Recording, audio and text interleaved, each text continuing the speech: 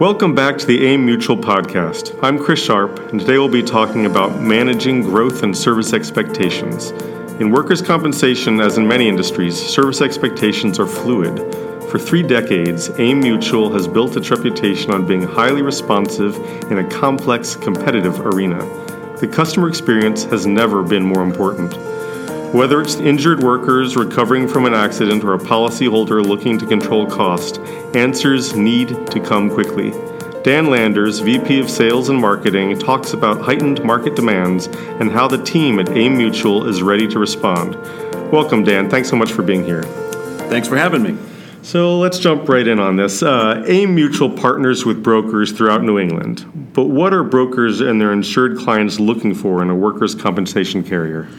They're really looking for several things. Number one, we really value stability.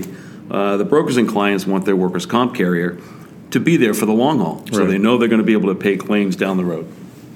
That makes sense. Yeah. No, I mean, I in a previous podcast, I heard the word predictable come up, and it's funny to me just because so often I feel like that has a negative connotation, but for insurance, predictable is good. That's what you want. That's right. That's right. And that goes along with financial stability as well as the way we price our product. Right. People have an expectation that they're going to know what's going to happen. Nobody likes surprises, and they want a fair and consistent way of having their product priced. Absolutely.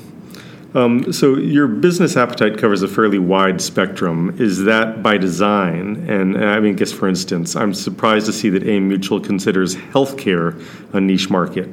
I'd imagine that an industry with a fair amount of work-related injuries, at least from my perspective, would not be considered a niche market. Are your target markets the same in every state? We do have some overlap state to state, but in general, we really want to work with policyholders who can benefit from our services, whether that be injury prevention or worksite wellness. And certainly our claims department has a great bit of value for a wide variety of industries. Right. Even a high hazard industry like healthcare, they can really benefit from our collaborative approach to services. And another area where we focus is smaller businesses. It's a different service approach, but there's a great deal of value that we bring to the table for a small entrepreneurial business. Okay. AIM Mutual appears to be uniquely structured to help prevent workplace injuries and to respond quickly when claims happen. I've read that you've integrated automation, like heat hazard apps, predictive analytics, and access to real-time data, to name a few, along with being able to get a person on the phone or out for an on-site visit. How important is service to a policyholder who may be laser-focused on reducing workers' comp costs?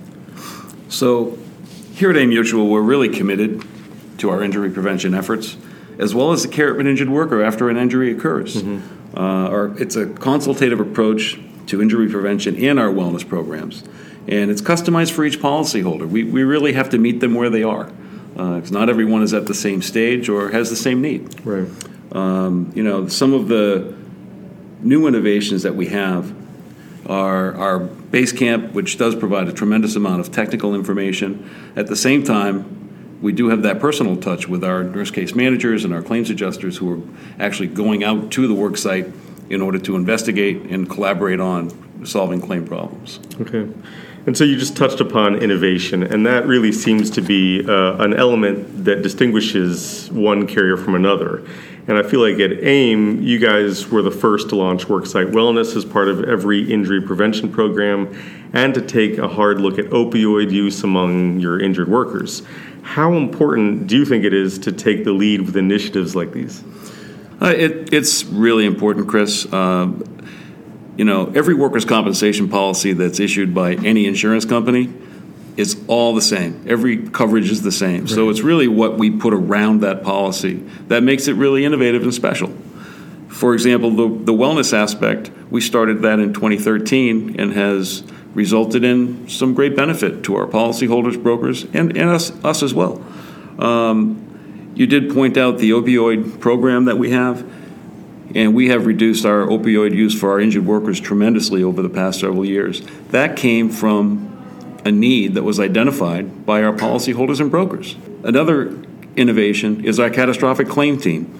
We had feedback from our policyholders and brokers when we had a very severe claim that there was a need to provide grief counseling for other workers who may have witnessed a horrific accident. Right. This isn't something that's really required by statute, and there's no law that says we need to do it, but we really looked at it and said, this is the right thing to do.